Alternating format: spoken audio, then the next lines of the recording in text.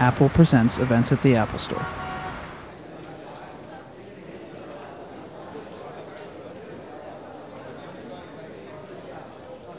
Hi, everyone. Thanks for coming. My name is Josh Rothkopf. I'm the film editor at Time Out New York, and we have a really special treat today. We've got some creative staff and talent from the movie we're about to see the trailer of. It's called I, Origins. I don't know if any of you have seen Mike Cahale's previous film, Another Earth. Anybody see that one?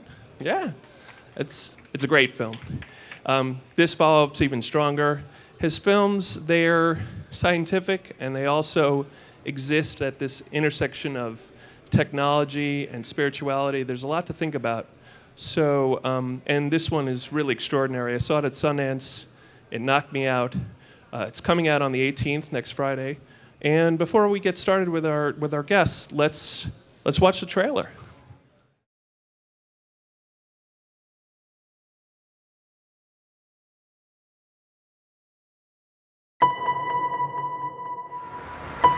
I go to 7-Eleven, I buy some stuff. 11/11. Lucky 11s. I look at the date, it's 11/11. I look at the time, it's 11/11. I start to see these 11s everywhere. When I followed them, I found these eyes. I'd like to tell you the story of the eyes that changed this world. When I saw you, I had the feeling that I had known you. Like we are connected from past lives. I don't believe in that. What do you believe in? I'm a scientist, I believe in proof. Every person on this planet has their own unique pair of eyes. You ever feel like when you met someone, they fill this hole inside of you? Are you okay, man? Yeah, okay. The way you talked was like poetic. To me, the best thing about living like a lab rat is that sometimes you actually discover something. You know, the white peacock symbolizes souls being dispersed throughout the world. You'd like to get married? There is no proof that there is some magical spirit living above us. Why are you working so hard to disprove God? Sophie? Sophie? Sophie! Ah! I never got to say goodbye. What if I bring you something that'll take your breath away? Check this out. There's a girl born in India with Sophie's exact iris pattern. Impossible. Maybe the eye really is some kind of window to the soul. You should go to India. I'm looking for someone. All I have is a picture of their eyes. Could you help me find her? What would you do if something spiritual disproved your scientific beliefs? Most people's doors are completely closed. What's behind the door? Love and anger and fear and joy and sadness. All at once.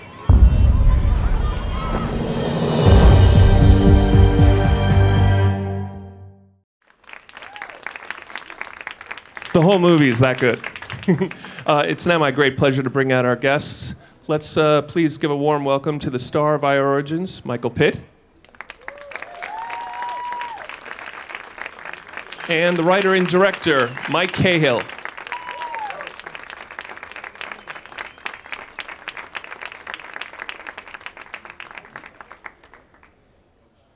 Hi, everybody. How's it going? Just watching that trailer is just, it really supplies the feeling of the film. And I've seen Another Earth. I've seen this film now a few times. They're really rooted in science. And I even if I didn't know you, I would say this is a science geek. This is someone who loves science, who makes films that explore scientific ideas and challenge them. How close to filmmaking is science? Is there a similarity to the work you do and the work of a scientist? Ah, that is a twist on the old question. I thought you were going to say something else. And I had like a prepared answer and everything. And Pretend I said that. Yeah, so how similar is filmmaking to science? I mean,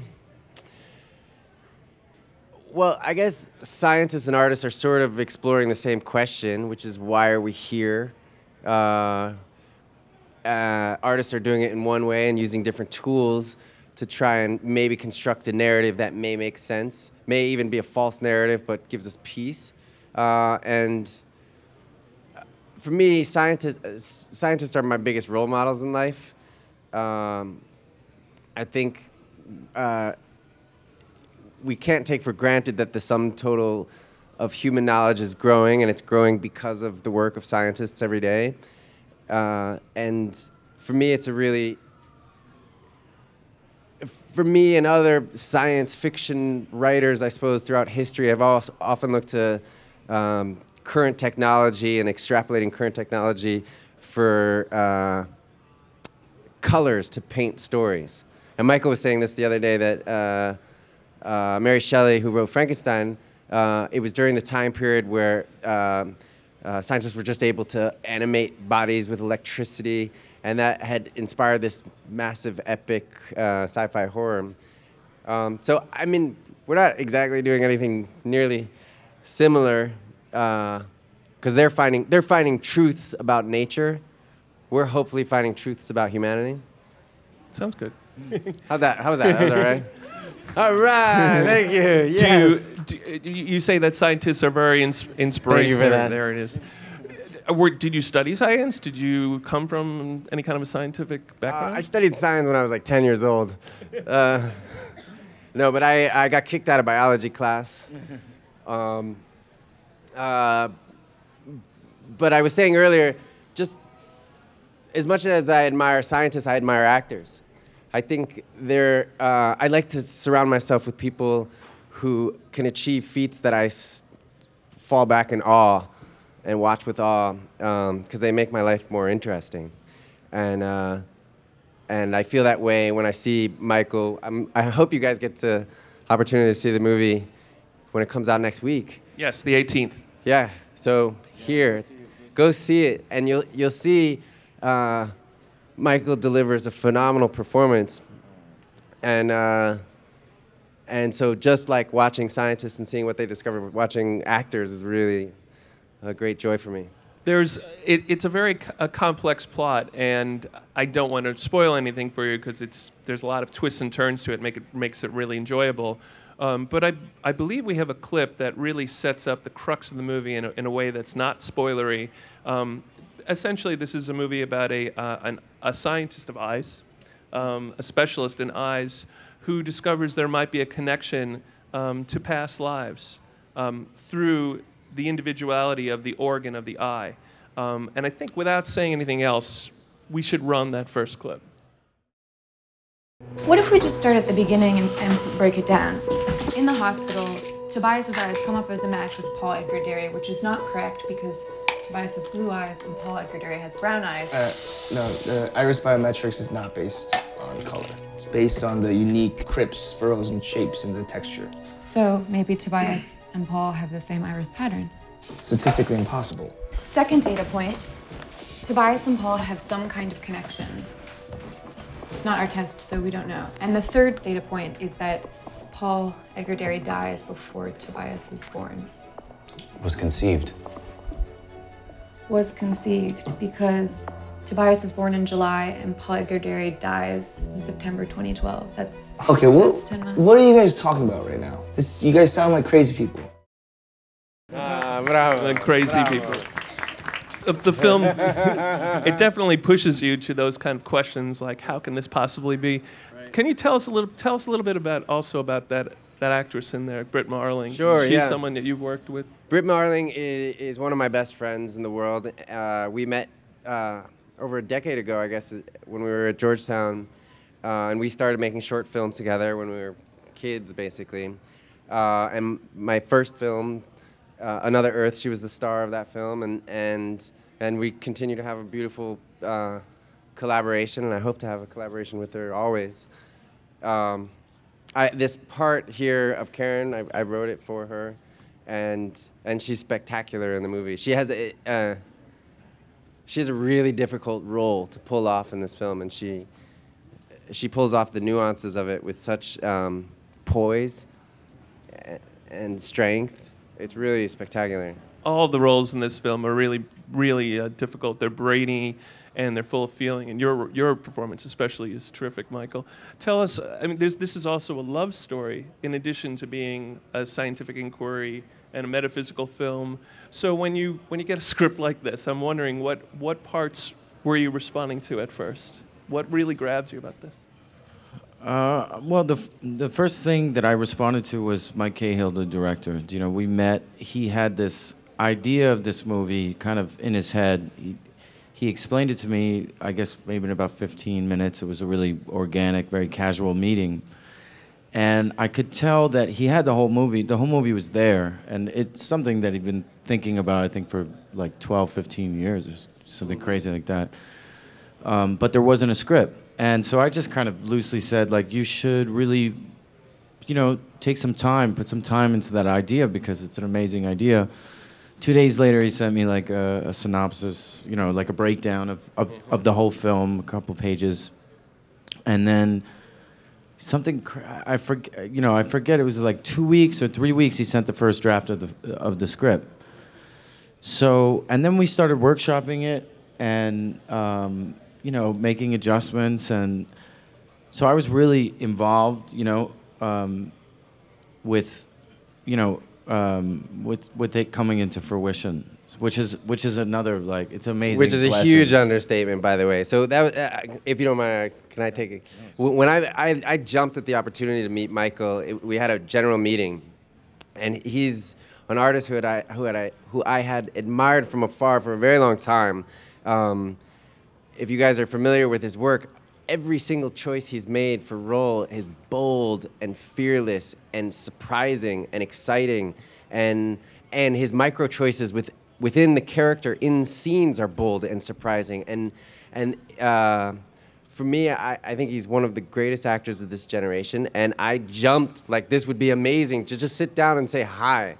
And I didn't go in necessarily with this project saying like, oh, we're gonna, you know, would you be interested in this? We were just chatting, and like an hour goes by, and we're just talking about life and projects and this and that and ideas and creativity, and it was really just sort of a really wonderful moment. And then I was like, I got an idea, or let me just tell you a story. And as Michael just said, he responded to it, and his response to it was as if somebody like threw a match on some lighter fluid in my brain, and it was set ablaze. And I thought, wow, like I might have the opportunity to do something with this great artist. I better get busy. And after he received the first script, you know, that character, he built that character from the ground up. Like he did a ton of research on the eyes, studied Richard Dawkins, you know, Michael wrote me this long essay about the history of Ian, what he did, what he was like when he was a kid, what he was like as a teenager, you know, the first time he got glasses, you know, the first time he discovered a camera. And those things became part of the fabric of the whole entire film. So he's very humble, by the way. You seem to be entrusted often with directors' very personal projects. I think about your work in The Dreamers, Bertolucci, and the passion that, it's an excellent film. Thank you. And just the commitment that you bring to a film is something that I think puts directors at ease. Although I have to ask you, there must have been, were you ever nervous about playing a doctor or a scientist? I think you're nervous with every character. You know, you're nervous. You're always nervous. If you're not nervous, I don't know. I think I'd be really nervous if I wasn't nervous. Well, Mike was very confident in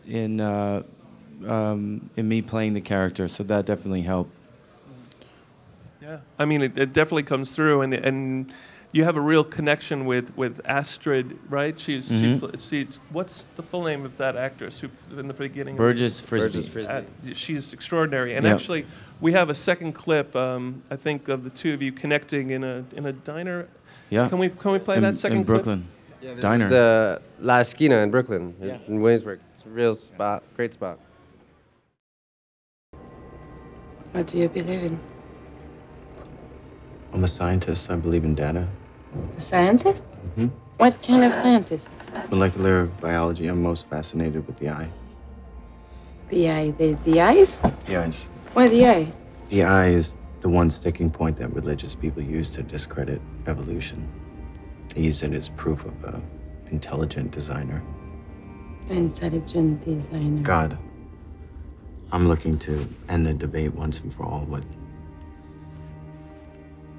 clear, clean facts. Data points of every stage of evolution. Why are you working so hard to disprove God? Disprove? Who proved that God was there in the first place? Really good stuff. And there's this a beautiful undercurrent throughout the film as well about romance and fate, as well as the metaphysical ideas. It reminded me a little bit of The Fly, David Cronenberg's The Fly. You know, there's that kind of romance that steers a sci-fi movie. Do you? I have to just ask you a point of casting. How did you find such extraordinary eyes? You know, those are her real eyes. Was there eye casting that went into it? No, actually, it's funny because when you're making a movie, there's so much trial and error, and Astrid didn't get the part because she had the most incredible eyes. She got the part because she's an incredible talent. And we were going to do an effect. We were going to try and figure out how to do an effect for the eyes if we needed to. It just so happened that poster right there those are her real eyes. But in terms of trial and error, we made, for example, contact lenses with very special patterns in them, but it looked so cheesy and so fake and so bad, and especially because we shot with the red cameras in 4K, it just looked ridiculous. Yeah, it just happened. She just happened to have those real eyes. The film is shot here in New York. How important to you was it to make it a New York story? This is my home. It feels really natural here. There's something about New York that I really wanted to capture. He likes walking from his house to set. To You know, set. that's really what it was In my about. bathroom. Lazy. You don't want to be late. I know exactly. I live right next to that diner. When they're like, "Where are we gonna shoot?" I was like, "Oh, having coffee." I was like, "How about right here?" You got me. It's great to work in New York. I mean, it's great I love making films here. Do you know? I mean, I live here. I'm a New Yorker, and I mean, it's great to work here. It's great to work here. The crews are great. Our team was amazing. And we wanted to capture the real feeling of New York, and the real feeling also capture the real spirit of being a PhD student living in New York. That the real sort of three-dimensionality of being a young scientist who's trying to pursue discovery while living in the city. And so often scientists or PhD or young scientists are never really accurately captured in films. They get laid, they have romance, they drink beers, they make jokes, they're passionate, poetic, creative people. And that goes against sort of the stereotype of the scientist in a movie that's like sort of dry or whatever. And so the fabric of New York and the authenticity of New York and riding the train and going to a Halloween party or that sort of feeling of New York that a young scientist would really live is what we wanted to capture. You definitely get at that. And I think another thing that the film addresses, it's kind of provocative, is this idea of intelligent design. And this is your character is someone who is a debunker of intelligent design. And I wonder how meaningful it is for you to make a film that really addresses sort of something that's potentially inflammatory like that. These ideas of religious butting up against science, and maybe there's a way for them to coexist. Yeah, I mean, I think that debate can be very often looked upon as a war. It can also be like a taboo subject. What's amazing about this film is that I believe that when people watch this film, they will say it's a very scientific film, and then they will also say it's a very spiritual film, and it's done in such an eloquent way, in such a positive way, to show those two things not at war with each other. And Mike turned me on to Richard Dawkins, who's a scientist, and we kind of based the character around him. And I sort of had this idea, like, what if you could turn Dawkins? What would make this guy turn, you know? And the answer probably is love, you know? It's probably the one thing that he wouldn't be able to explain scientifically with data. And the other thing, what is the book, the Dalai Lama book? The Universe in a Single Atom. Yeah, I should, Dalai Lama's autobiography. So like Michael gave me this book when we first met. Yeah. I gave Mike this book because he really eloquently plays with those two things, science and spirituality. And I think that, I don't know, I mean, I think that it's a great debate. When people watch this film after, you hear them just talking. They're either crying, you know, or they're talking about that. That's what I remember at Sundance. Yeah. Oh yeah. Which is great, you know. It's great. And and it's crying, like, it's not like crying like that's so sad, you know. It's a really positive thing. That's a really difficult thing to do in film, to dial that in to an audience. It's like a catharsis. It's like a real spiritual place the film goes to, and its last portion. Again, we're not spoiling anything. The film goes to India, and actually there's it explodes into a completely different emotional register. And I think we have a taste of that as a final clip to show you from this film, I Origins. Can we run that last clip? I'm Priya Verma. How can I help you? I'm Dr. Ian Gray, visiting from America. I have a very strange request. Yes? I'm looking for someone who was scanned here a while back. The thing is, I don't have their name. All I have is a picture of their eyes. This is what their eyes look like. It may not be this exact color.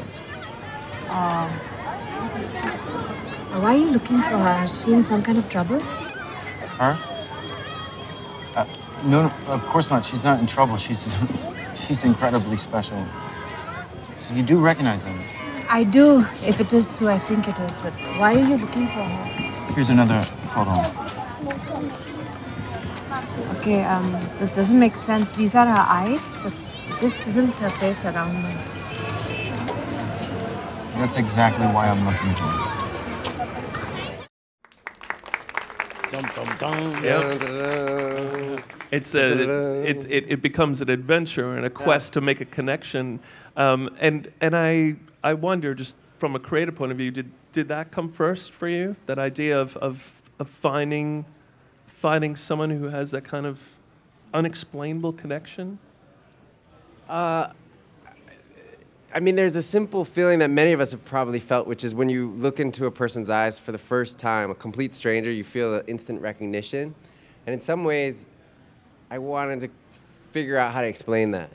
You know, that's one of those ethereal, strange, coincidence-like, inexplicable feelings that we have sometimes, to look into someone's eyes and instantly recognize them. And so that sort of was, that was one of the jumping off points, maybe. Also, this is a story from a few years ago. I was on this island in the Mediterranean, and there were these Roman ruins right by the sea. And along the sea, there were these rocks, and on the rocks, there were all these dinosaur footprints. And it's interesting, tourists are there taking photographs, and it's a really beautiful location. But the thing that struck me that was really interesting was the fact that that civilization had risen and fallen, and their children had played in the puddles of those dinosaur footprints, but they had never realized they were dinosaur footprints. And I was thinking, well, what is our civilization's dinosaur footprints? What's right under our noses that we take for granted, that we don't realize the greater significance behind them? And so that, combined with the feeling of recognizing someone or through their eyes, put it in a bag, mixed it up, shaked it around. There's also that photo, right? And then, so another source of inspiration was this great photo that Steve McCurry took for National Geographic back in 1987 of the Afghan girl. And it's a beautiful story. He he was at a refugee camp and he took this photo. He met I think you know the photograph I'm talking about? It's a very famous one. Yeah, you've seen it. And he met her for like 30 seconds, took the photograph, and off she ran somewhere off. And he was back in D.C., and that photograph became the cover of the magazine, and then eventually became a worldwide iconic photograph. And every day, Steve would get letters saying, you know, who is this girl? And he had no idea. He never got a chance to. I guess she didn't sign a release, actually. Anyway, so they. For 17 years later, he went to try and find her, all grown up now, and scientists tried to age the photo up to imagine what she might forensically look like later. And you can see it's a little documentary online probably now. But they also brought along a biometrics company, and they extracted an iris code from the photograph because she has those brilliant, such specific eyes. And the thing about your eyes is they form when you're in your mother's womb, and they stay the same your entire life. They're an internal organ, visible from the outside. They're unique to every single one of us. Even identical twins have different iris patterns.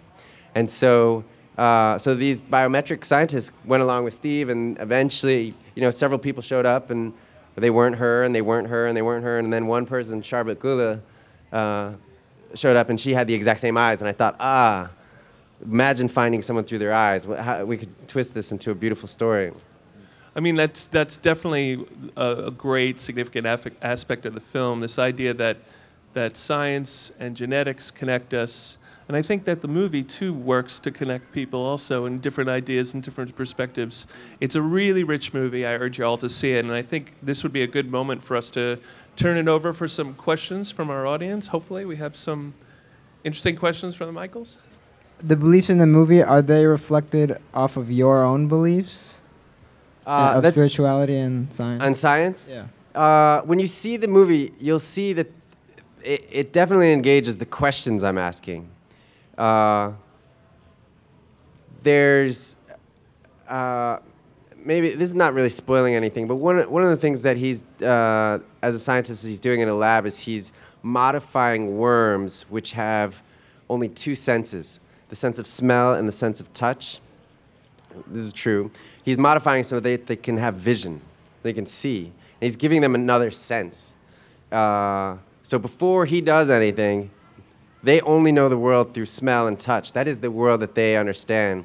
And after he does what he does, genetically, they can sense light. They can see light. And for me, I find it a really interesting metaphor for how we humans can't necessarily access. We have 5 senses, not 2. But one can draw from that 6 or 7 or 8 senses, 9, an infinite number of senses could potentially exist. And therefore, there are things that are metaphysical, beyond the physics, beyond what we can, beyond tables and chairs and microphones. And so in that manner, science and spirituality could coexist and just not interact in a way, you know? Or that which we can experience of the spiritual are just the ashes of some flames on another dimension, like only the echoes, only the pieces coming through on a different domain. And it's heady stuff, but hopefully when you watch the movie, it's like hopefully fairly accessible. And romantic. It works. It works as a movie as well. So don't worry about it. Thanks for your question, man. Hi, how are you? Good. How are you doing? Great. I guess this is more personal in the sense of how did you get involved in directing? You know, what was your path? My path to directing? Yeah. When I was a very young boy, I was fortunate enough to get a Fisher-Price Pixel Vision 2000 camera,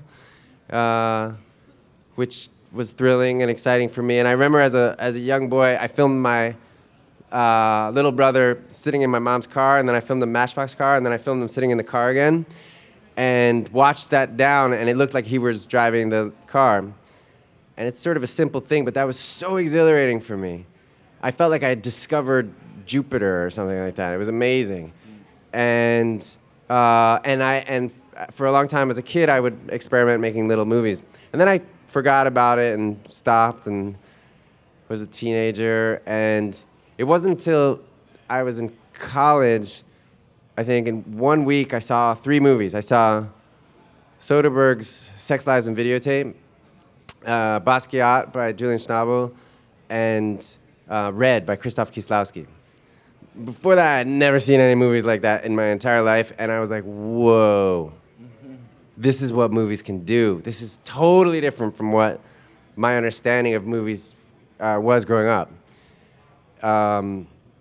They were able to transmit emotions that were really difficult to articulate with words, and yet they did it so succinctly with images and pictures and narrative over, an hour and a half, 2 hours. And feelings that you could feel viscerally. And from that moment, from that week, I ran off to a pawn shop and bought a camera for $100, like a Super 8 camera. I was in the middle of studying economics at Georgetown. But it like reinvigorated this, it was the beginning. And then I just taught myself how to work with a camera and editing gear and just became sort of obsessed. I've not stopped since. Hello. Hello. How are you? Thanks for wonderful. coming. Thank you for coming. I had the pleasure of screening the film in Sundance. Back in Awesome. You've January. seen it. I have seen it. That's great. Did you like it? I loved it. Oh, great. One See, of my guys, she favorites. liked it. You guys should see it, too. Thank you. 2 questions. You guys go into amazing detail in terms of the research that you did and the process in making the film. I wonder if you ever thought about creating a companion piece to kind of talk about like your process, Michael, and your process and all the background information that you did. And then also, I found the score amazing. Can you just talk about the music? I'll start with the score, and then you can talk about the process. Okay. Or you can talk about process. I talked for a little while. You should talk. I want to hear your voice a little bit more. Okay. Something about the process that my process, and I believe Mike's process, because he didn't go to film school, because he started making films by doing films. I think he was able to put together a process that I think is very current and very contemporary to what it is to make a film now. And when we were workshopping the script and designing the character and why he was thinking about the shots and how he wanted to shoot it, we were doing all those things at the same time. And nowadays, you can shoot your film, pretty much anywhere. You can edit your film anywhere because of technology. It's funny because we're in the Mac store, but all the gear is like right here. The gear has changed the business. It's changed the music industry. It's changing the film industry. And what's amazing about Mike is that he recognizes that.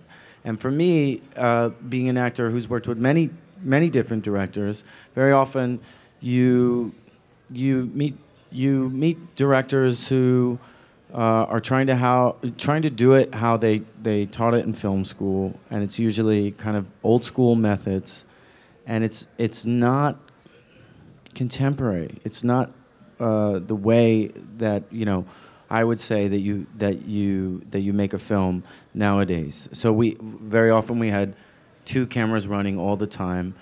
It wasn't uncommon for us to have like a 20-minute take. We did camera tests. That some of those camera tests are images in the movie.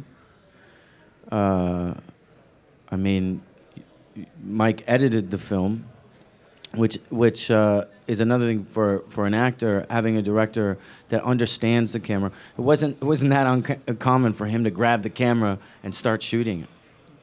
But it was a great feeling for me because, I could sort of feel when he was getting excited,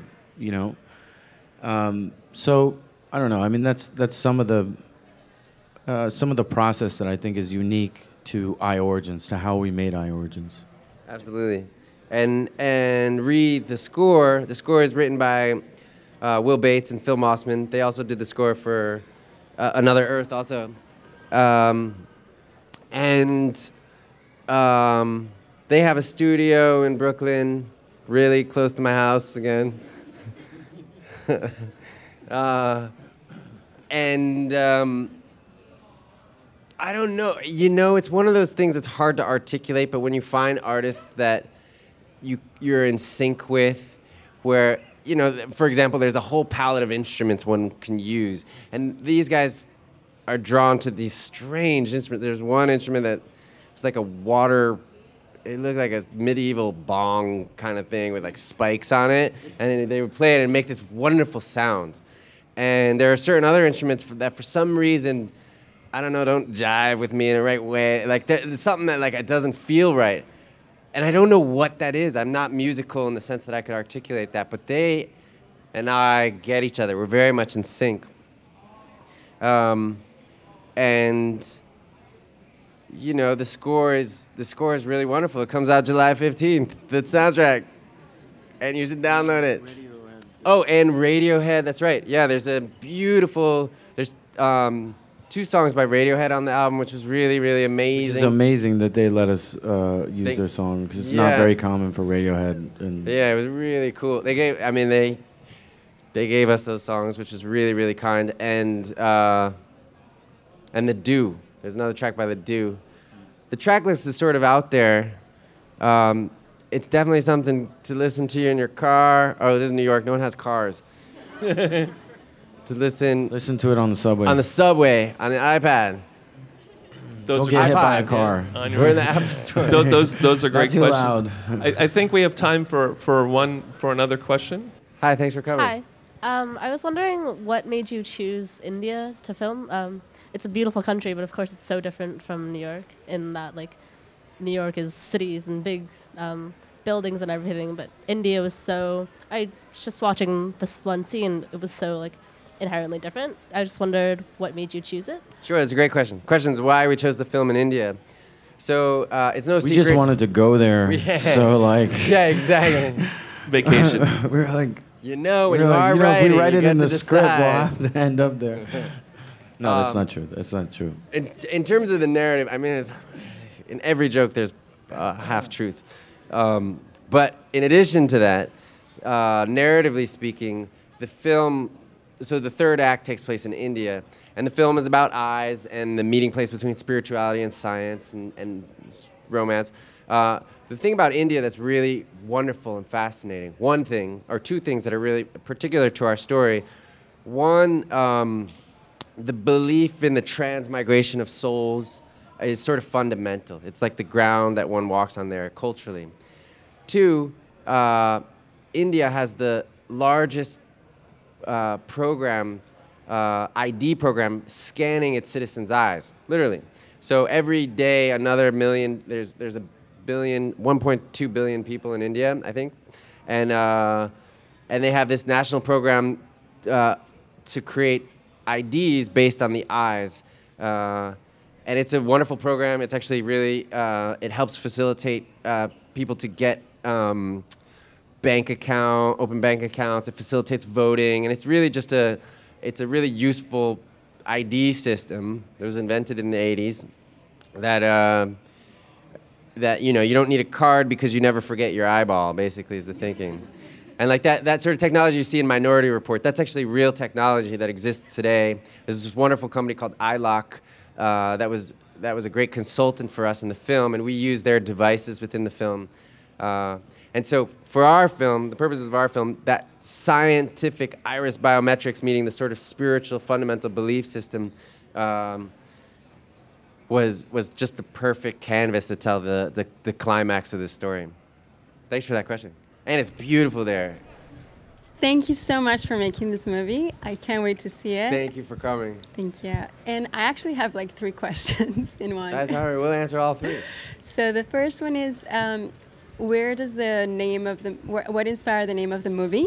Sure. The second one is, what inspired that whole narrative of why this storyline, and is there anything in particular that you hope to get across to the viewer?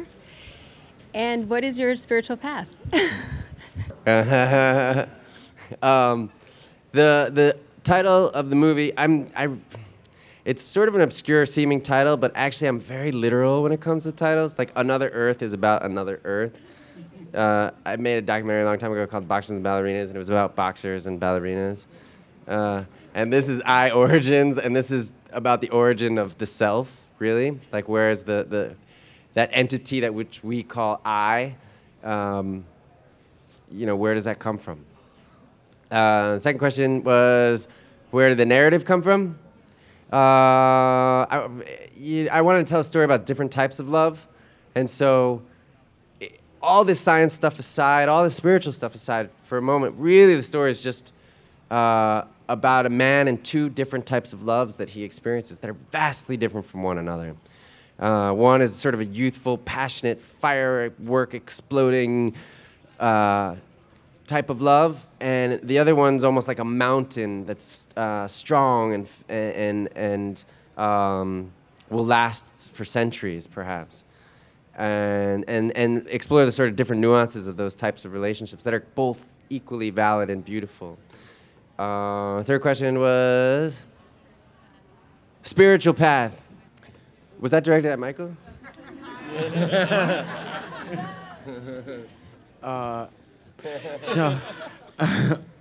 personal. That's why it's such a personal thing. My spiritual path is. What is she talking about? I wouldn't be. Well, in keeping with the theme of this movie, sort of, science and spirituality. I realized something when I watched this film. I wouldn't be surprised if a UFO came through the Mac store, landed, and like green men came out and said like, we're taking everything over. I don't think I would be surprised. I'd be very excited. I'd be scared. I'd run, probably. But I don't think I'd be surprised by that. In the same right, I wouldn't be surprised if my grandfather, who passed away, came flying through the Mac store and said... So I don't know if that gives you an idea of where I land. And if you figure it out, please let me know. But love is important. Love is important. I believe in love. I believe in seeing great movies day after day, and week after week. And this is definitely one of them. I Origins is the film. It opens on Friday the 18th. You can see it at Landmark Sunshine and other places here. And when you do, please tweet about it. Tell your friends. Please tweet about it. Even tweet about this moment. Let's thank our guests. And we will Mike repeat. Cahill Thank you for your and time. Thank you. Thanks, you guys.